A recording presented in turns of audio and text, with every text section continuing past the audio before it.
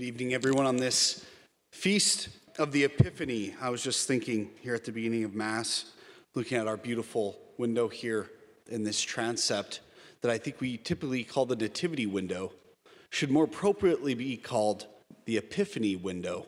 As you see the three wise men, they're offering their gifts to the little child, Jesus.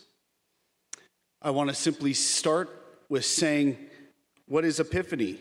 Answering the question simply for you tonight to be able to walk away with that. And then 3 points. And so you may as well settle in, get ready to go. Epiphany, everyone, is all about God. It's all about God wanting to be known. That we celebrate the Feast of the Epiphany because God wants us to know him. And he reveals himself to us, right? He wants to be known. He wants to be loved, and he wants to reveal himself. And he has been revealed in Jesus Christ. That's what we celebrate on the Epiphany, this reality of God wanting to be known. What a beautiful thing, right? That he wants to be known, and he has given us the ability to do just that. What I'd like to focus on this evening is from this story in the gospel and the Feast of the Epiphany, everyone, as a paradigm, as an encapsulation of our interior life and what that looks like. How this story, an external sort of reality in many ways, reflects in us the internal spiritual movements of how God works and how life goes about for us. And so I think it's a great paradigm that we can go back to. And you can also find inspiration here around this from our Holy Father Pope Francis's homily on the Epiphany. And so 3 words for you tonight, everyone. 3 words and 3 steps. Number 1, desire. 2, journey. And 3, worship. That God draws us by desire. And then there's a whole long journey to actually obtaining what we desire. And it's always found in worship of him. That's the storyline tonight for this homily. Everyone, number 1, desire. Desire. We see these magi, right? These pagan priests, you could call them, who come from the east in search for this king.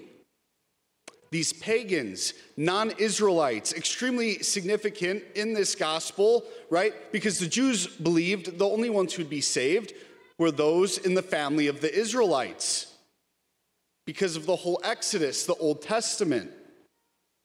And we see here early on in the Gospel of Matthew, right, that Matthew is saying, Jesus is going to surprise you in his story of being a savior. That it's not just for the Israelites, but it's for the Gentiles, the pagans.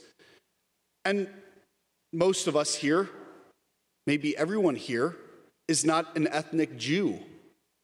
And so this feast is extremely important for us, right? Because we start to see God revealing himself to the pagans and wanting to make himself known. And so the Magi come, hoofing across the country, and they end up in Jerusalem. That God has pulled them, right, through desire to come look for him. They're looking and searching for meaning in their life. They're looking for the ultimate meaning. They're searching for truth. They would have been astrologers, right? They weren't just like looking at stars, but they would have studied the stars. There would have been a whole science to that. They were looking for the very purpose and fulfillment of their life.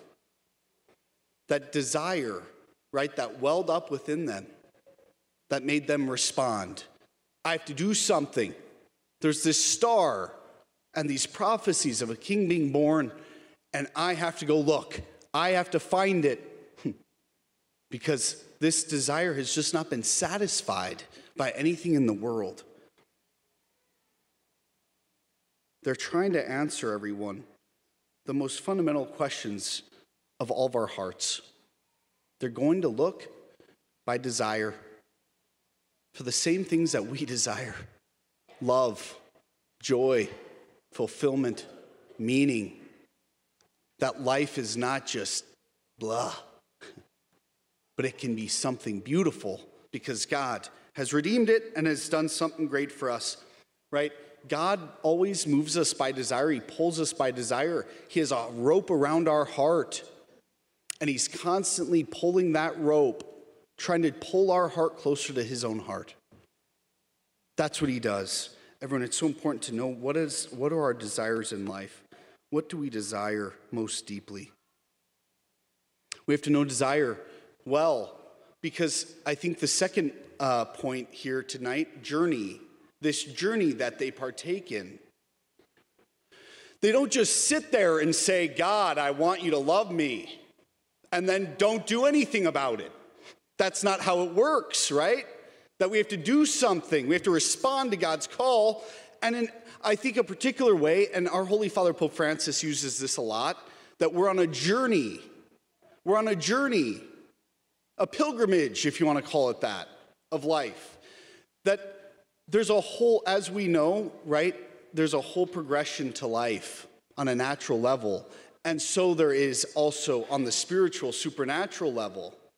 That it's a journey. We can't just expect, right, to experience God's love like the saints, like, tomorrow, after living maybe contrary to the saints. That's not quite how it works, right? Typically, there's a whole progression and journey that we have to go through. And the Magi partake in this journey, go to Herod, find the child. Obviously not an easy journey, everyone, right? You could only imagine before any modern thing how that journey would have been arduous and difficult. And so it's important, right? Every desire has an object and wants to be fulfilled. Our desire ultimately leads us back to God. It always takes us to God. But the space of fulfillment in between that, right, takes time. And I'm going to propose to you tonight, that's where difficulty happens. That's where things get hard. The middle ground. It's not really our first 10 years of life when things are rather fun. We're not worried about stuff. We're enjoying life. And maybe it's not the last, 10 years. It's the middle 70, right? The middle 60, where things just seem to go along, this middle ground. And the difficulties that well up inside of us, that we have desires that aren't fulfilled. What do these sound like? Yeah, I would like my child to do this, but I can't control them. They won't do what I want them to do. They're in high school, they don't, do X, Y, or Z. I just wish my spouse was this or that. I just want love, but I can't seem to find it. Find all the wrong places. Everyone, if we don't deal with these movements, these realities in our life, whatever they sound like for you, what do? We have to cope with them somehow. And we either cope with them through grace and moving closer to Jesus, or we cope with them, right, through sin and trying to numb the pain that comes from that. Try to numb the suffering that we all endure. That this journey is one of suffering on earth. I know it's sad. That's not very good news, it seems like. But no matter what, there will be suffering, right? And there will be perfect fulfillment. And Jesus has given us the fullness of the meaning of what suffering is. And he wants us to start to experience him in our suffering. To not just cope with it, not just put up with it, give up, and just deal with the suffering. He actually, everyone, wants to break open our heart and expose the beauty of his love, his kindness, his compassion towards us in our suffering. Right? How do we do that? We have to take our suffering. We take the sufferings that we endure in this journey, and we acknowledge them and relate them to Jesus. We talk to him honestly about what we suffer, our physical ailments, right? Our psychological ailments. Whatever suffering comes to us, we honestly tell Jesus that he is the divine physician.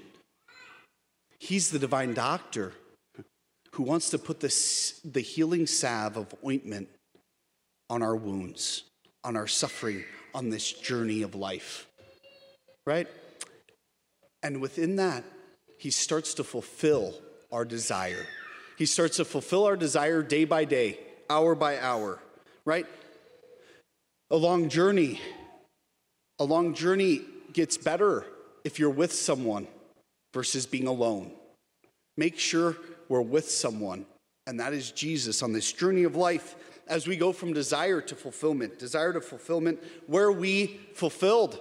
Third point, everyone, worship. We hear in the gospel, the Magi fall prostrate, they want to do homage, and they fall prostrate, and they worship this child. On Thursday, I made all 360 high schoolers at St. Mary Central High School watch the funeral mass of Pope Benedict XVI. And I told them, right? I told them about this reality of the need for worship. The need for worship, that indeed that is where we find our strength. We find our strength for the journey here on earth through divine worship of God. If we want to experience, right, Jesus here on earth, we have to do it here, where he has left us himself, that he didn't just leave, right, after he died, but he actually left us himself in the Eucharist, his risen body and blood, soul and divinity, right?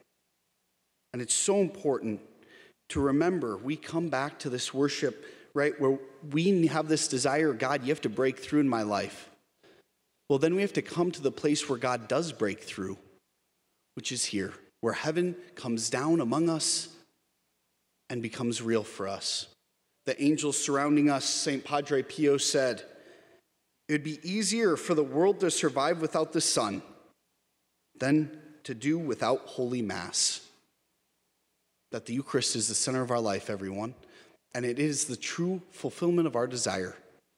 Jesus Christ himself, who has come to us as a little child, God, becoming man.